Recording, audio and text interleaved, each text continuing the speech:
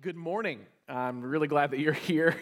Glad that I'm here with all of my stuff in the right place. If you have your Bible, go ahead and find Matthew chapter 25, starting in verse 31. We are in the last part 4 of the Olivet Discourse.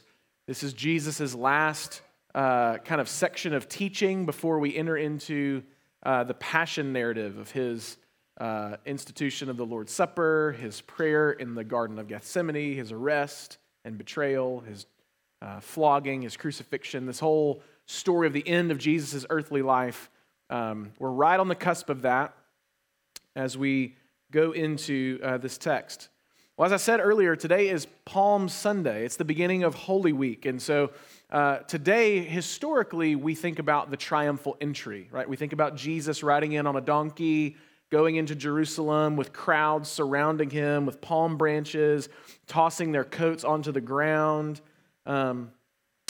Historically, the church has thought very keenly about Jesus' ministry and his death and resurrection on this week.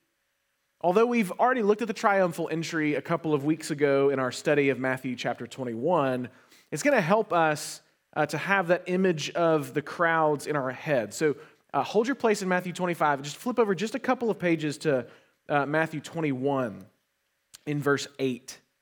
21 verse 8. I just want you to get this picture of kind of where we are in Palm Sunday, and I'm going to try to connect that to our message this morning in the Olivet Discourse. But Matthew 21 verse 8 says, "Most of the crowd spread their cloaks on the road, and others cut branches from the trees and spread them on the road. And the crowds that went before him and that followed him were shouting, 'Hosanna to the Son of David. Blessed is he who comes in the name of the Lord. Hosanna in the highest.' And when he entered Jerusalem, the whole city was stirred up, saying, 'Who is this?' And the crowd said, 'This is the prophet Jesus from Nazareth of Galilee.'" So this crowd in Jerusalem in Matthew 21 is praising Jesus as the Son of David, saying, "Hosanna to God in the highest. Blessed is he who comes in the name of the Lord."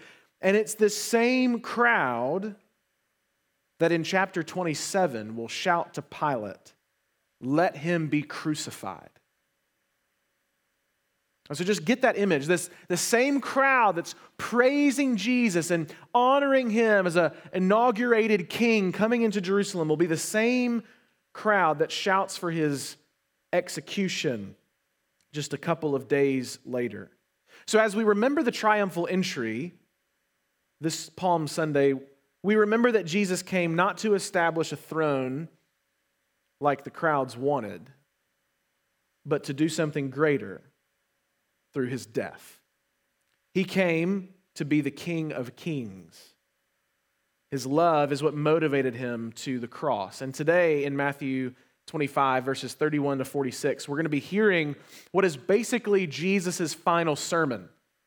I mean, think about that. When we think about the context of Jesus' ministry, this is his last official time to teach. This is his last sermon. It's the culmination of everything we've learned over the last few weeks in the Olivet Discourse and what the end will be like when the righteous and the unrighteous are judged by the King. So here's my hope as we read this text and think through some things together. My hope and prayer is that we would come away from this text grateful. Like that's the response of our heart that I'm hoping for, that we would come away from this text grateful to Jesus for the clarity that he gives us in his word. So we're going to look at two different kinds of people there are at the end of all things and then make some final points. So let's read Matthew 26, starting in verse 31, or 25 rather, starting in verse 31. "When the Son of Man comes in his glory and all the angels with him, then he will sit on his glorious throne. Before him will be gathered all the nations, and he will separate people one from another as a shepherd separates the sheep from the goats. And he will place the sheep on his right, but the goats on the left. Then the king will say to those on his right, 'Come, you who are blessed by my Father, inherit the kingdom prepared for you from the foundation of the world. For I was hungry, and you gave me food. I was thirsty, and you gave me drink. I was a stranger, and you welcomed me. I was naked, and you clothed me. I was sick, and you visited me. I was in prison, and you came to me. Then the righteous will answer him, saying, Lord, when did we see you hungry and feed you, or thirsty and give you drink? And when did we see you a stranger and welcome you, or naked and clothe you? And when did we see you sick or in prison and visit you? And the king will answer them, truly I say to you, as you did it to one of the least of these, my brothers, you did it to me. Let's pray before we go any further. Oh God in heaven, we thank you. We praise you. We humble ourselves before you this morning on this Palm Sunday to recognize our great need and your great provision. Lord, we were blind, but because of your grace, we are able to see. We were lost, but because of your mercy, we have been found. We were wandering about as sons and daughters of disobedience, but because of your great love for us, you died and brought us life instead of death.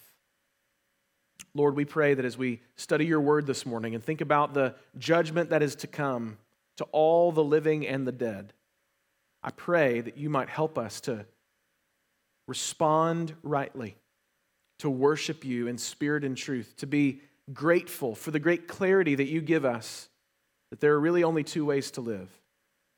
And so, Lord, I pray that for each one of us who calls you our Savior and our Lord, you would stir us up to love and to good works. You would help us to rest in your finished work. Would you remind us once again of the power of the gospel? And for those of us in the room who are not followers of Jesus, who are not believers, who have not confessed that you are the Lord of our life, would you use your word to bring about great conviction that leads us to repentance that flows out of your loving kindness? We ask all this in Jesus' name.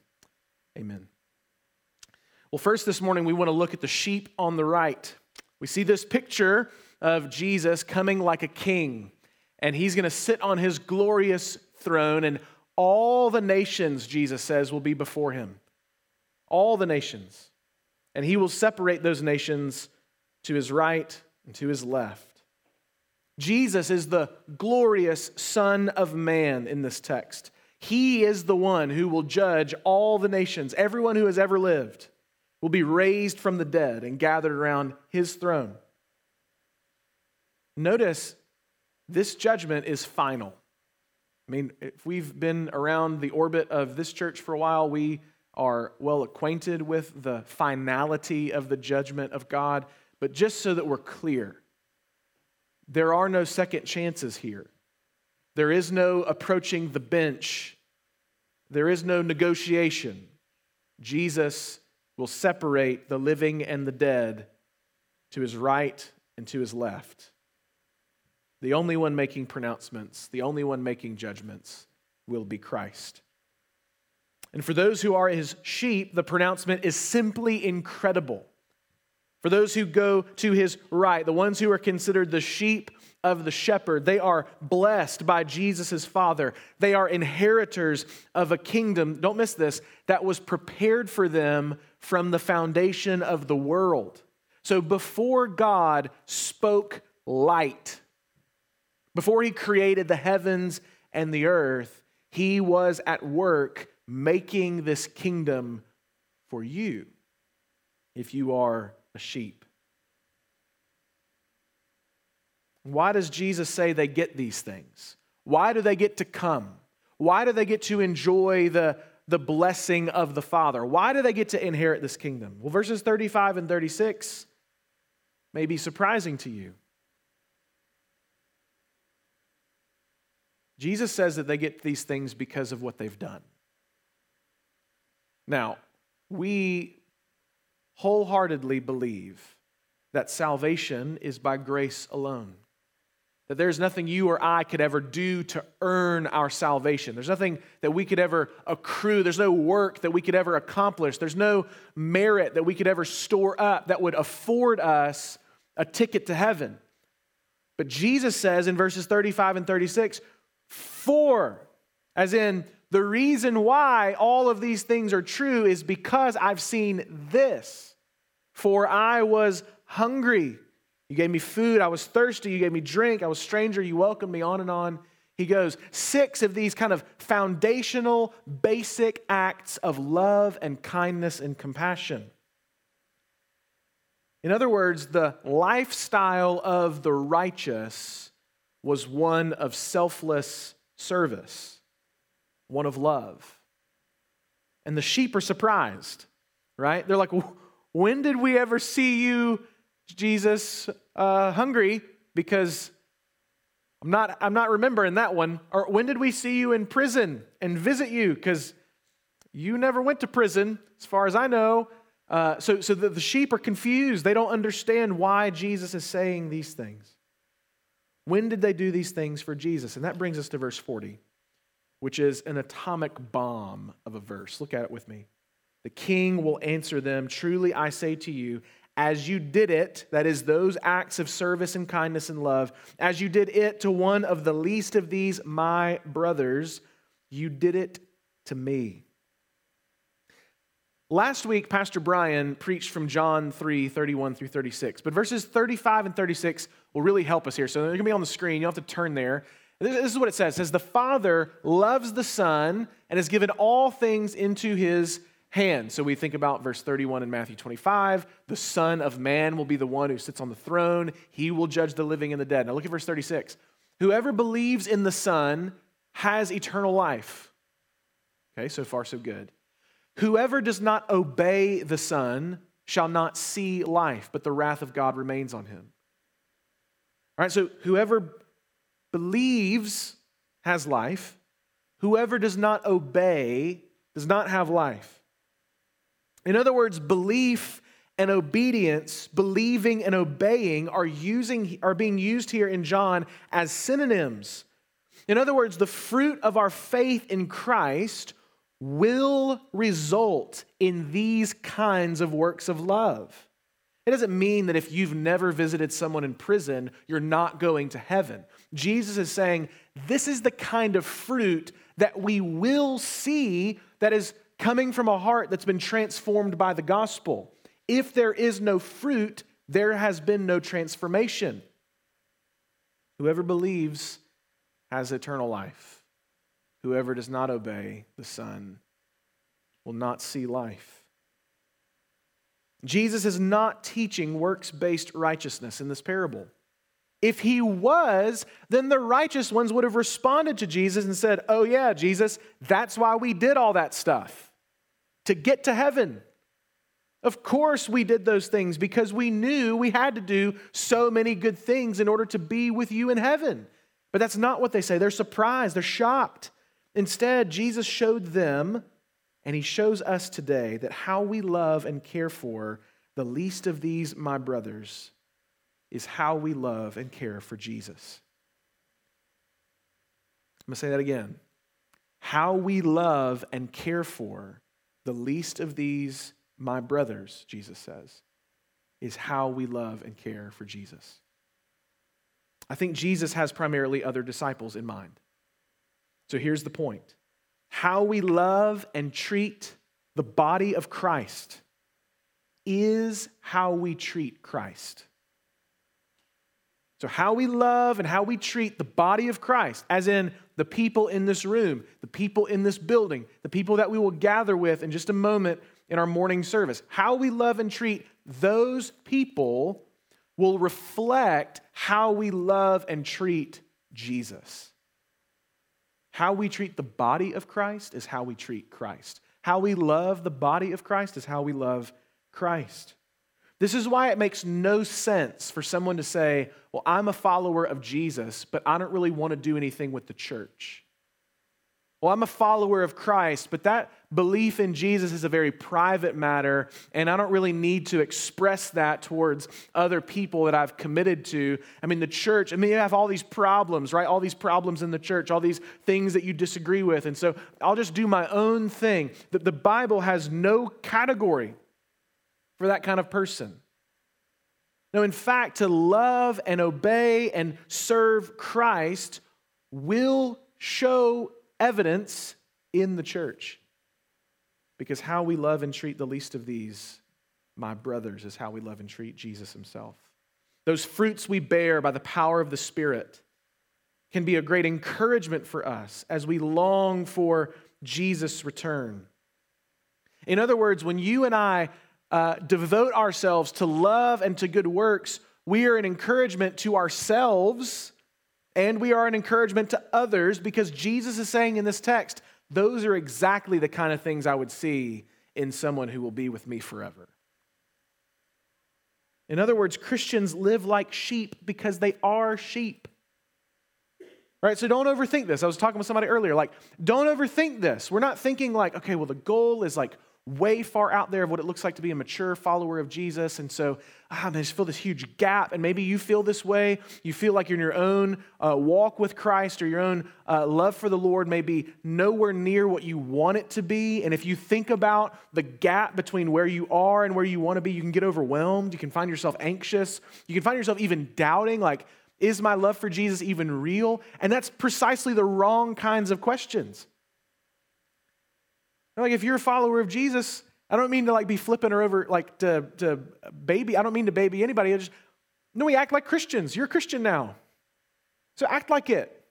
And what are the kinds of things that you do to act like a Christian? Well, you love your neighbor and you love the body.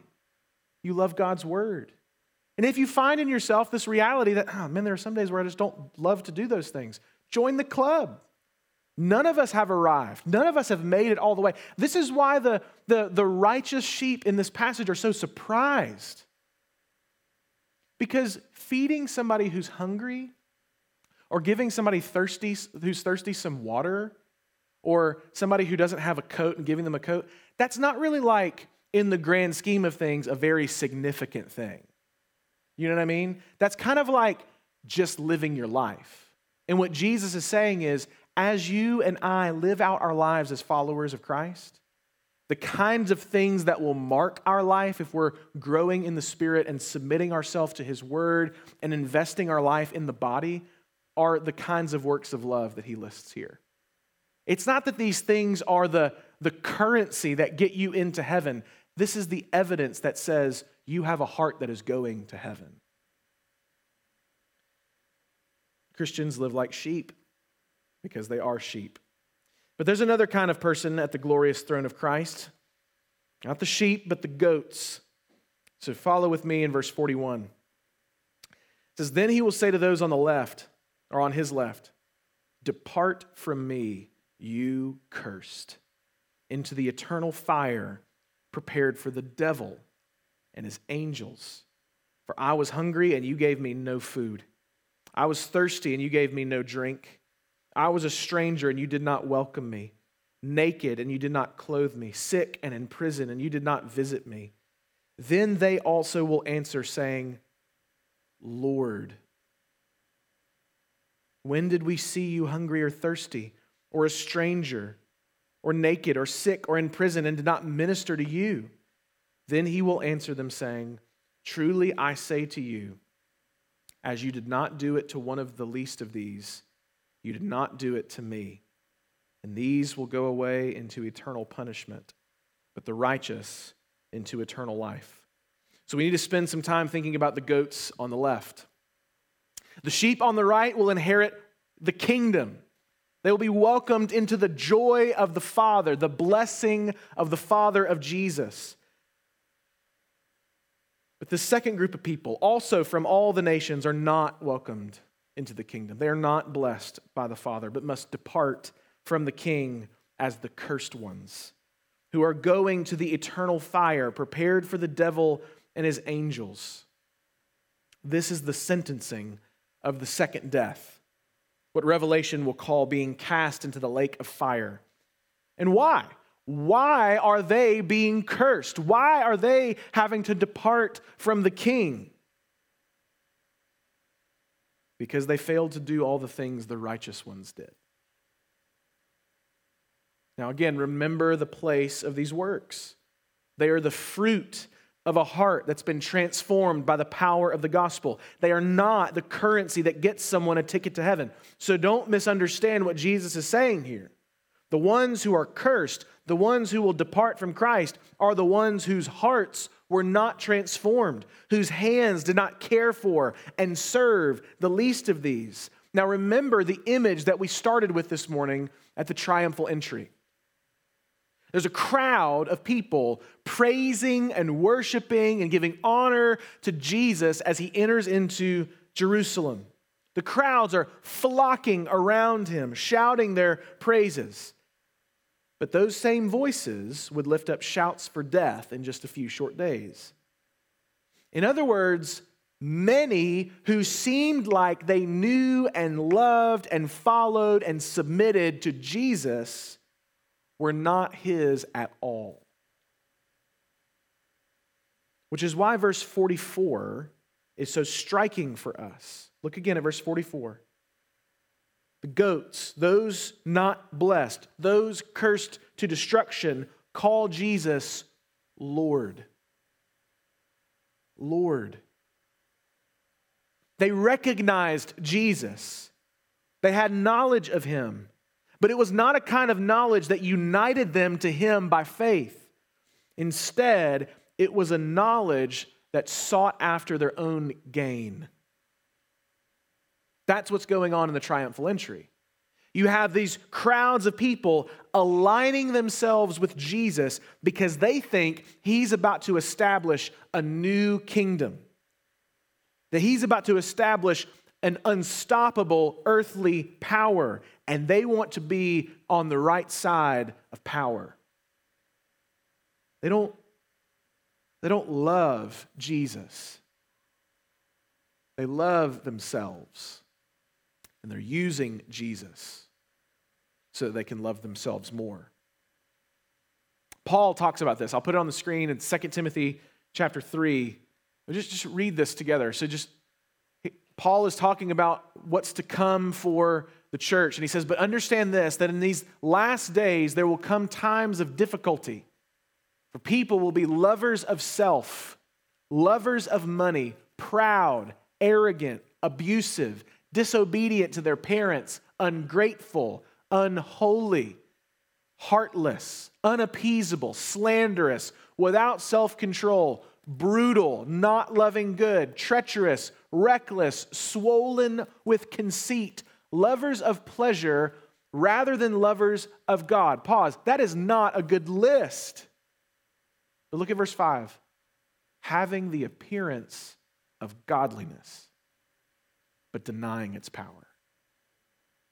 And Paul says, avoid such people.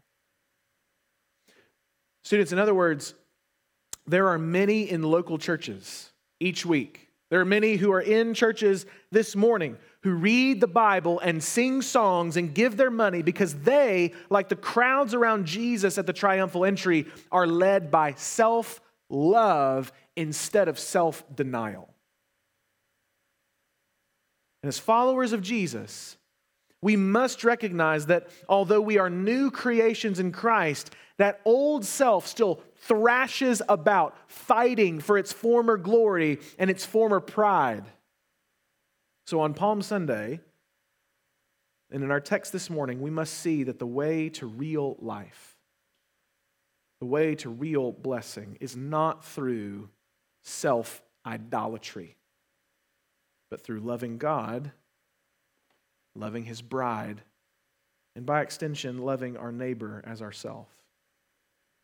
So don't miss this. There are many who will be able to say in some sense to Jesus, Lord, but will nonetheless be separated from the sheep and cursed and commanded to depart. Because their knowledge of God, their use for God was not for God's sake. It was for their own gain, for their own love of self, for their own idolatry of self. So as we think about just some concluding takeaways before we dive into some discussion, we need to be reminded that the clarity of what Jesus is saying to you and me right now is incredibly helpful. Like the clarity with which he says, hey, look, there's only two kinds of people in the world. Like, I'm going to judge everyone. Everyone who has ever lived, all the nations will gather around my throne, and I will be able to separate them into two groups. There are only two options. Only two outcomes for every person who's ever lived. You will either be blessed by God or cursed by God. And we don't have to wonder which we are. Because Jesus offers life and blessing and love and a place in the mansions that he prepares for us in glory if only you would come to him by faith. If you would repent of your sin, turn from your wicked ways, recognize that you are not the king of the universe, but he is. And confess that in your great need, God has given you a great provision. You don't have to wonder to which side of the throne you will go. You don't have to wonder. You can have confidence. Second, we notice here that the church is the body of Christ. And how we love and care for the body is how we love and care for Christ. There's a commentator named Doug O'Donnell that says there's a theoretical part to this, so a part that we think about in our minds, and there's a practical part, a part that we put into practice. Listen to what he says. He says, the theoretical is this: allegiance to Jesus is ecclesial.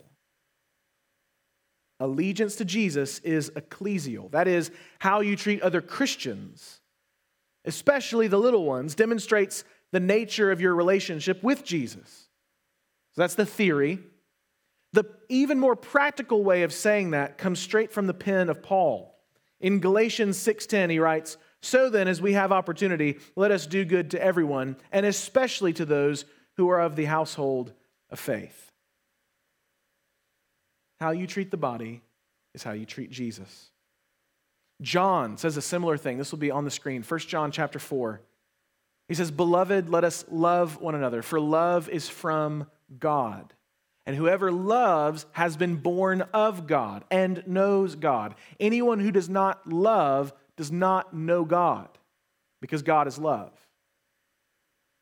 There's a lot of knowledge and love, and John is weaving those two things together for a very particular purpose. If I know God, not if I know things about him from the Bible, not if I can pass a quiz on who God is according to Scripture, but if I know God, like if I know him like a person that he is, then I'll love. Why? Because God is love. And so if I know God, I will live my life in light of the God that I know, which is going to lead me to acts of love and service. You're not going to nail it. You're not going to be perfect. But the desire, the motivating factor, the fuel in your heart will be, how can I express the love that God has shown me to others?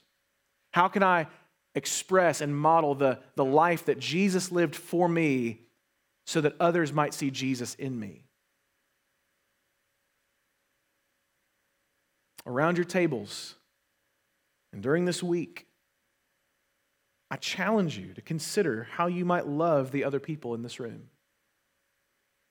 Maybe you have classmates in this room, folks in your equipping group, or people that you sing with in Regen, or family friends. Again, don't overthink this. Can we pray for each other? Like, just thinking about like sometime this week, like I'm just going to sit down and pray for everyone in my equipping group. Like, I'm just going to sit down and pray for everyone in my table group. I'm just going to spend just a couple of minutes. Or maybe I'm going to text one of the people in my group and say, "Hey, I want to pray for you tonight. Like, what are some ways I can be praying for you right now?" And these like little, again, in the life of the Christian, not super significant, not a total game changer, I have to rearrange my whole life and schedule to do these things, just like I don't have to rearrange my schedule to hand somebody a coat who needs it. But this is the kind of life that sheep live. Can we find ways generally and specifically to encourage one another? Maybe you know somebody who's trying out for something. Maybe there's somebody in your group who you know is going through a hard time at school or a hard time at home. How can you specifically encourage them? How can you point them to the one who can provide for their needs? How can you pray for them even in that moment? Can we think of a way that we can provide practical help to one another? Again, don't overthink this. Maybe you're really good at science and somebody in your equipping group is not. Have you ever thought like, hey, like if you ever wanted help, like I'd be happy. I'd be happy to help you. Can we honor one another in some way? Like, again, we don't think that these things are important until we experience them. But the idea of honoring one another, I mean, the Bible tells us you should seek to outdo one another in showing honor to one another. Like more than a competition of like who is better at ping pong or who's better at pool or who's better at playing video games. Like I want to be the best person in the room at honoring everyone else in the room. Like those are the kind of things that Scripture is calling us to. And I don't know about you, but whenever somebody honors me, it feels weird, right? Like it feels weird for somebody to say nice things about you, just like out in the open, even if it's like, especially if it's like to other people.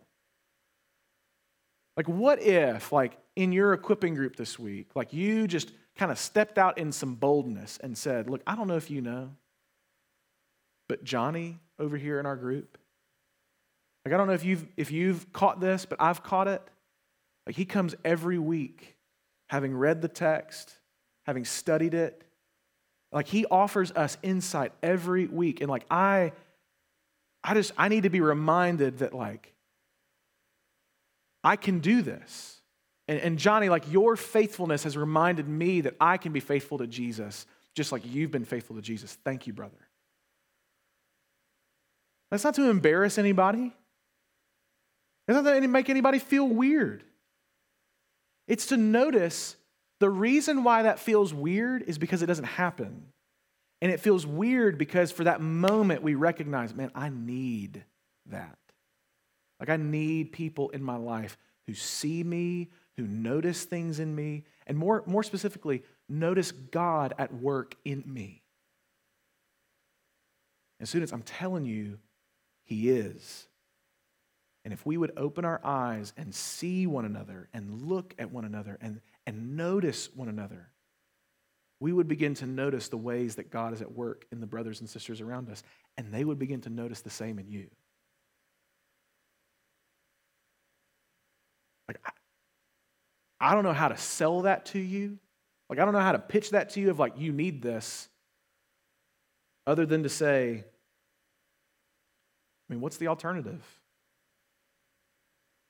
To just continue like showing up and like not really engaging with anybody and like just kind of looking at this book frustrated, or I don't know what the alternative is. But the option that Scripture gives us is unbelievably good. The point of this text is not to leave us moping and terrified and doubting as believers. That's not the point of this text. The point of this text is not for you to leave today going, I just don't even know if I'm a Christian. No, Jesus is showing us that at His judgment, all things will be made right, that justice will reign.